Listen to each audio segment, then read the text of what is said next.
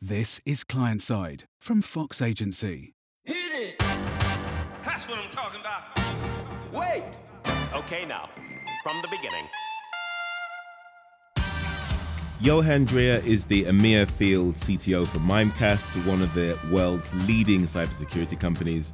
Johan leads the UK and Ireland sales engineering team, where each day his team take on cyber disruption for their customers on tackling their biggest cybersecurity challenges, be it in stopping phishing attacks, fake news, fake websites, or helping train their staff to be more cyber aware. Johan Dreyer, welcome to Client Side. Hi, Nathan. I've been looking forward to talking to you again. Thanks for having me. Me too. Thanks a lot for doing this. We had you on our webinar a few weeks ago, and now we've roped you into doing the podcast as well. So super excited to have you back speaking with us. Let's talk a little bit about your background at Mimecast, because you've been with the company for almost 10 years now. You've held a number of roles. You're now EMEA Field CTO. Tell us what responsibilities you have and how do you help the company? Oh, it's a pretty cool role, Nathan, and one that I'm proud to have been able to reach in my tenure with Mimecast. My primary role really is to help focus or help align the priorities of our strategic large enterprise customers with our kind of product team and the direction that we're taking as an organization.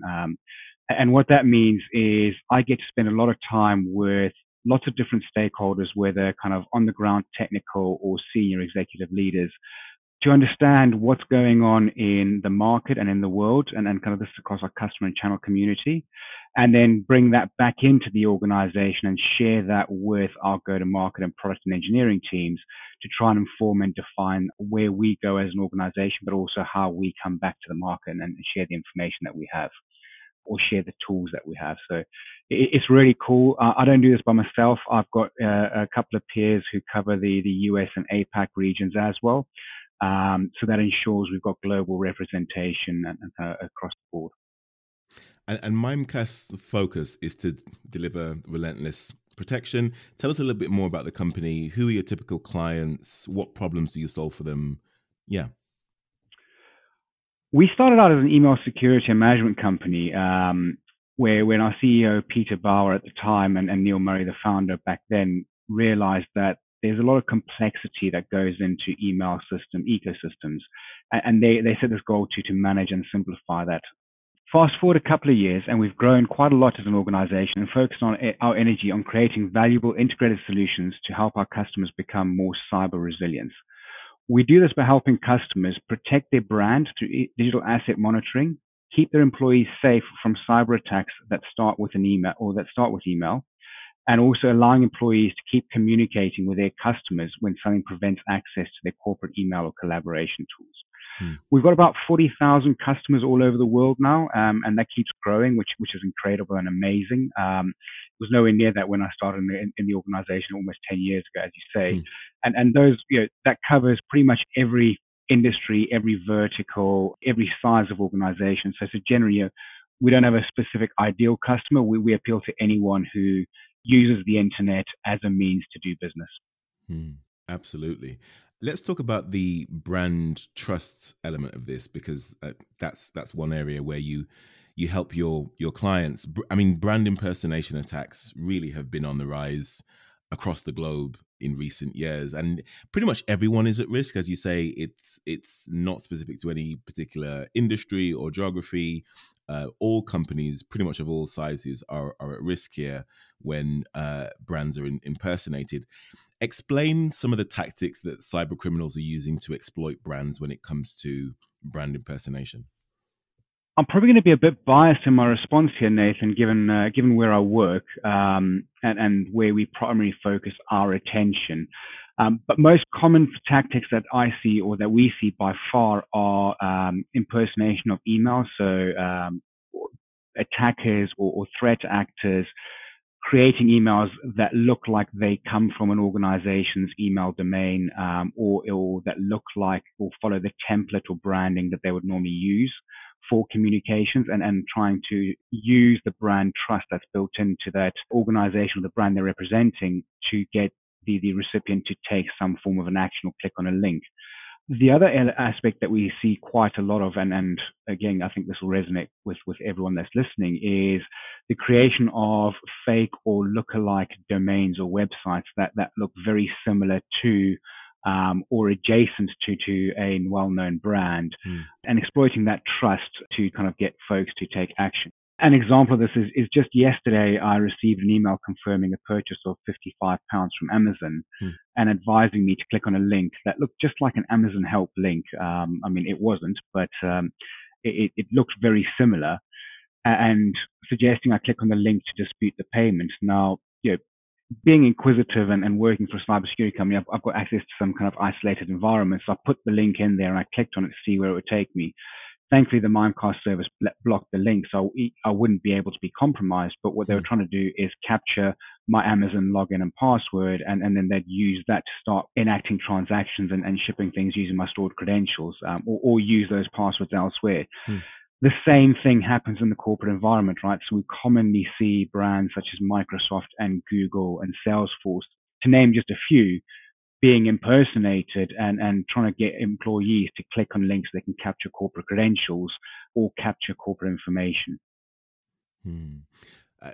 I mean, it's absolutely terrifying. I come across, and I'm sure everyone listening to this has come across those sorts of emails and links, both in their business and personal lives.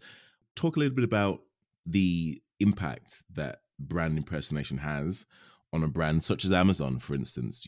Are we forgiving, or do consumers really take that to heart and maybe start to shop elsewhere? It's huge, Nathan. There's a Frost & Sullivan report and research that showed that 48% of the survey respondents they had stopped using an online service because of a data breach. And that sentiment's reflected when you look at some of the breaches that have happened in kind of the last 5 to 10 years. An example, that comes to mind for me is in 2015, TalkTalk had a data breach, and that's estimated to have cost them about £60 million and 95,000 customers, if some of the data that's online is to be believed. Incredible. Now, the good news is that brands can rebuild trust, right? You look at TalkTalk now, and they've rebuilt trust, and they're attracting consumers, and they've had record growth since then. So where consumers will lose faith and trust, brands have the ability to rebuild that, but that is an expensive process. So it's really important to keep a focus on protecting yourself early on. So how can brands protect themselves, aside from using Mimecast, of course?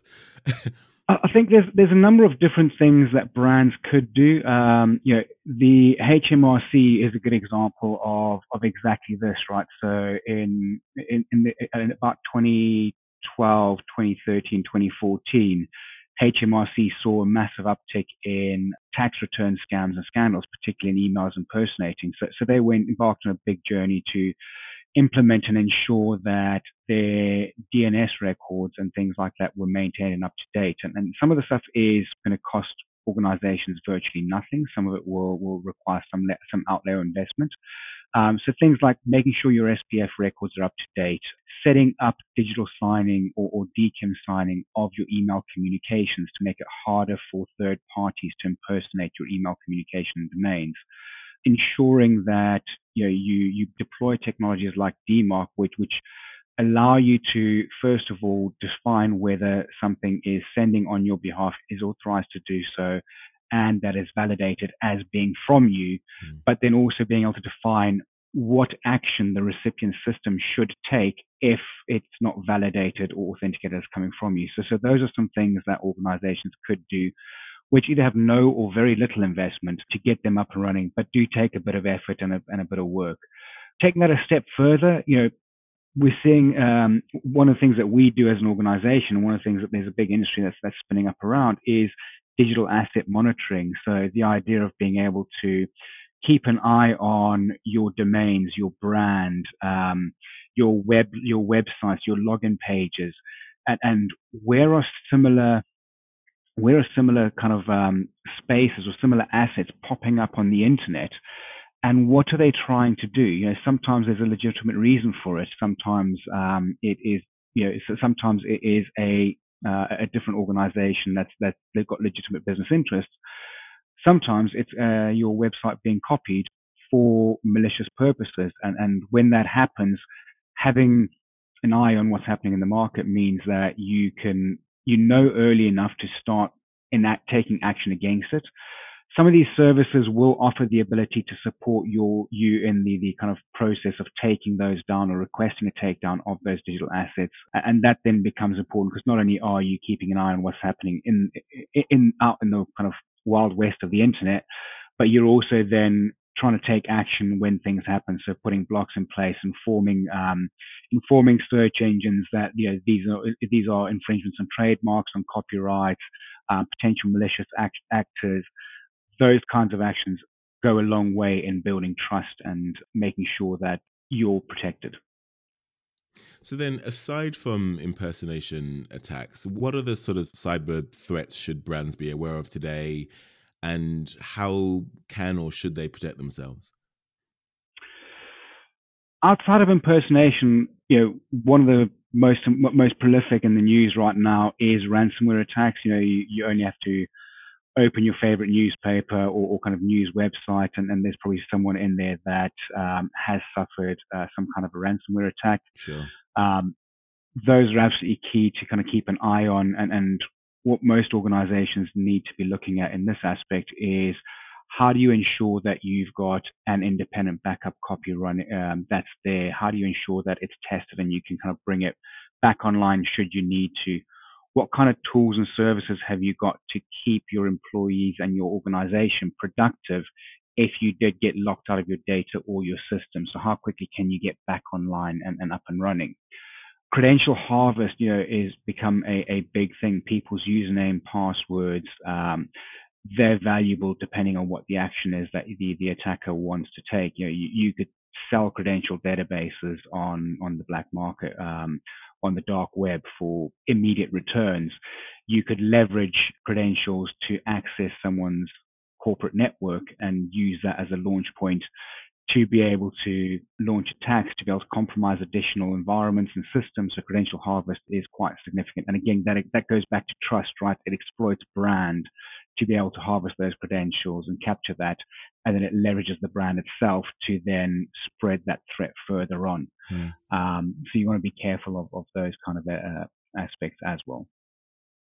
And whose role is it to protect the organization here? Is it the CISO? Is it the sort of head of IT? It's kind of a thankless task in many ways, because if there's no attack that happens, then they're not thanked. But as soon as there is an attack, then everyone's pointing their finger saying you're at fault. So they can't really win to a certain extent. But a lot of what you've described, the actual users, the employees within the company, are the ones who are really responsible for making sure that they protect themselves and they don't expose their organization to risk. So whose responsibility is this within the organization to ensure cybersecurity is maintained? Is it the leadership team at the top, head of IT, CISO, or is it sort of employees a little bit further down? It's everyone's role, Nathan, is the simple and straightforward answer. It's our role as employees to ensure that we maintain good practices, that we stay vigilant. I use the example of not handing out your bank account details or leaving your bank account details lying around in public. That applies as much in my personal life as it does in corporate life. I shouldn't leave my passwords hanging around. I should be vigilant and concerned about what links I'm clicking, what kind of conversations am I having around whom, who can hear me, who can't hear me. Those kind of things are what I need to be able to do as an employee of an organization. I think the organizational role and responsibility then comes down to how do leadership set and mandate a structure and strategy to be able to facilitate those environments. So things like, do we have an enablement and education process and structure and a mandate? Do we make the tools available for our IT organization, our security organization, our HR departments to then cascade down the necessary levels of engagement from employees, the necessary education, the work process environment for it to do it? And it could be simple tips like if you're working in a public place, turn down the dimness on the screen of your mobile device or your computer, because that reduces the angle at which someone could necessarily see. So they'd have to sit physically over your shoulder. It could be things like handing out privacy screens. That makes a big difference. It could be helping people understand that, having a sensitive employee discussion or conversation in the lounge while working at home with other people around, their family members, you think nothing of it, because you do have lots of conversations with family members that are sensitive to your personal life. However, when you're discussing someone else's situation, that dynamic changes, and we may not be thinking about that all the time. And that sort of conversation, enablement, discussion comes or is set at the leadership level, and then enabled and cascaded and executed at the kind of director or at the executive of the board, or it's set at the board level, and then it's executed at the executive and director and kind of management levels. It's interesting to hear you say that, actually, that the solutions can be as simple as and non-tech savvy as turning down the dimness on your mobile phone, because a lot of people would have assumed that there's far more sophisticated technology at play here, but a lot of what we're doing is really just using common sense. And if we're sitting next to someone on a train and we're accessing sensitive information, just turn down the dimness on your mobile phone. Well, that's exactly it, right? Technology is a control, Nathan. So technology is a way of putting a check in place that stops something from happening, or that allows something to happen, or that makes someone think. Behavior is really key, right? So you could be in a perfectly safe environment and behave in a way that kind of breaches the structure and construct of that safety, and that turns an inherently safe environment into an unsafe one. IT talks about the weakest link in the chain is the one that bypasses the control or bypasses the chain. And that's the same thing across the board, right? So if we think by default in a safe manner, in a good practice manner, if we're internet savvy, if we're digital savvy in the way that we think, in the way that we approach things, or digital smart, then the technology and controls will enable us. If we don't apply a level of savviness when we're interacting with the digital world, then it almost doesn't matter what controls or technology investments we have in place or how they're configured, they're just not going to be effective.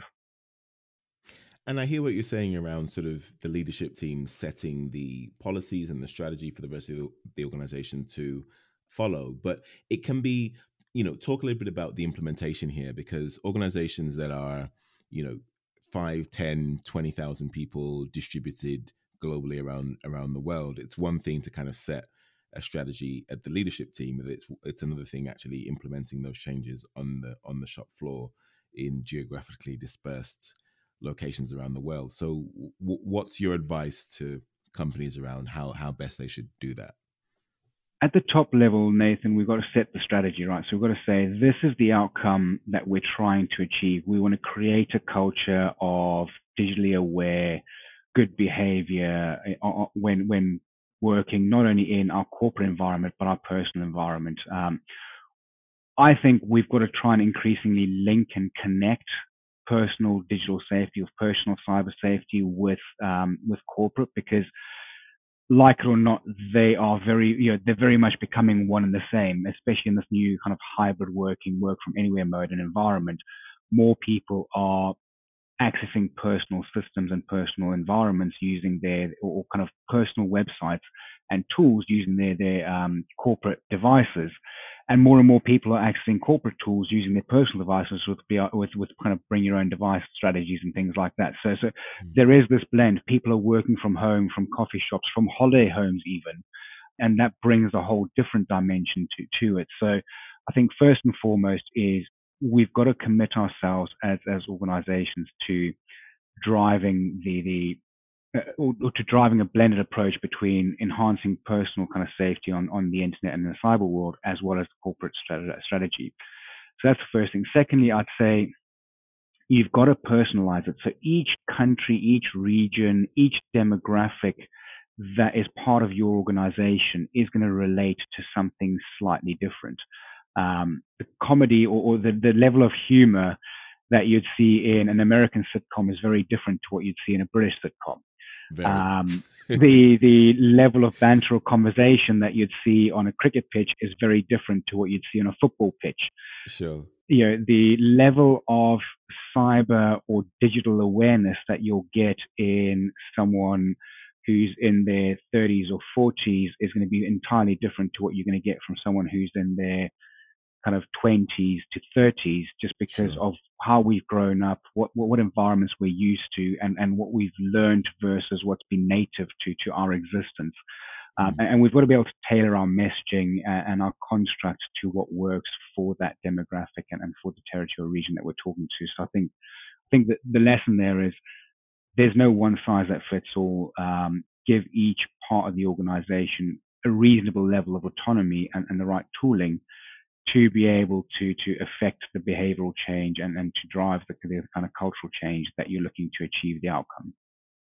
So you raise a really interesting point there, Johan, around the generational divide, because as you rightly say, younger people in their 20s and 30s, they grew up with the internet. They maybe have more of a laissez-faire attitude towards cybersecurity and cyber threat, whereas people that are slightly older who remember a time before the internet, like me, for instance, understand that actually, by exposing yourself unnecessarily, you expose yourself to, quite severe reputational and brand risk, as you've articulated earlier on. Talk about how you go about advising or educating a younger millennial workforce who have grown up digital, who are used to sharing their information on the internet and on social media, about the importance of cyber vigilance. I think it's really important to be able to feed short bits of information to people in a very or in the way that they'd like to digest it. So if we think about the way people tend to communicate these days, it's all about short, sharp communications that engage the audience, Nathan. A lot of what we see today is video-based. It's kind of 60 seconds or less, often kind of 15, 30 seconds. Think of services and tools like TikTok, Instagram, Reels. It's media related. It's highly visual, highly engaging, very short, sharp messaging. And then it draws it draws them to further attention, or draws their attention away to other resources that might be of interest. And I think kind of that's quite important. Feeding lots of updates into the system or into kind of our employee base on a regular basis, but in short and manageable chunks, and making sure it remains relatable. Right, so it's got to be. And I keep kind of laboring this point of being relatable.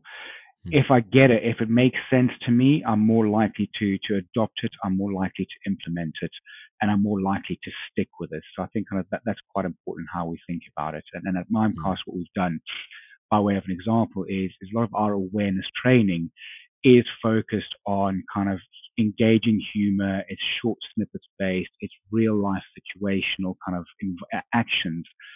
Almost like a short skit of, hey, I was in this situation and I accidentally sent this email and all of a sudden payroll information was all over the organization.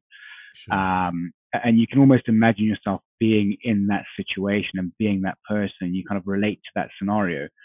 And then we'll create the teaching moment off the back of that and create the understanding of, these are good practices that you want to bring into it. And that kind of sticks with me, that engages people.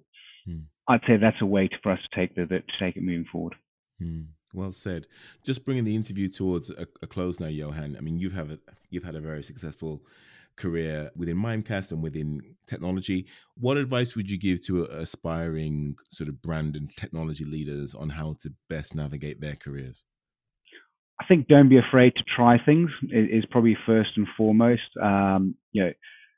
Throughout your career, throughout everything that you do, opportunities are going to present themselves, and you're going to have a choice at that juncture to kind of go, do I take this on and do I not? And sometimes they might be big, sometimes they might be kind of daunting. I've never done this before.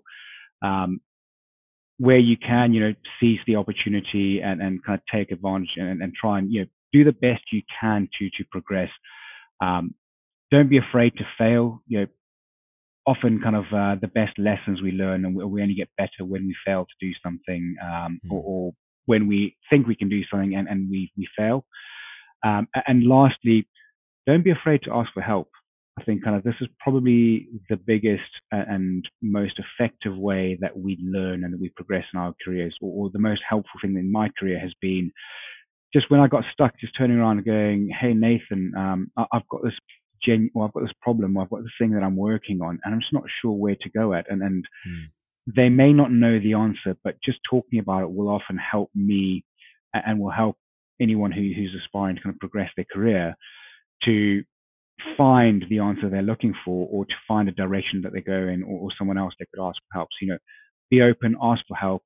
Often the answer lies within you, but it needs that conversation and that external perspective to bring it out of you.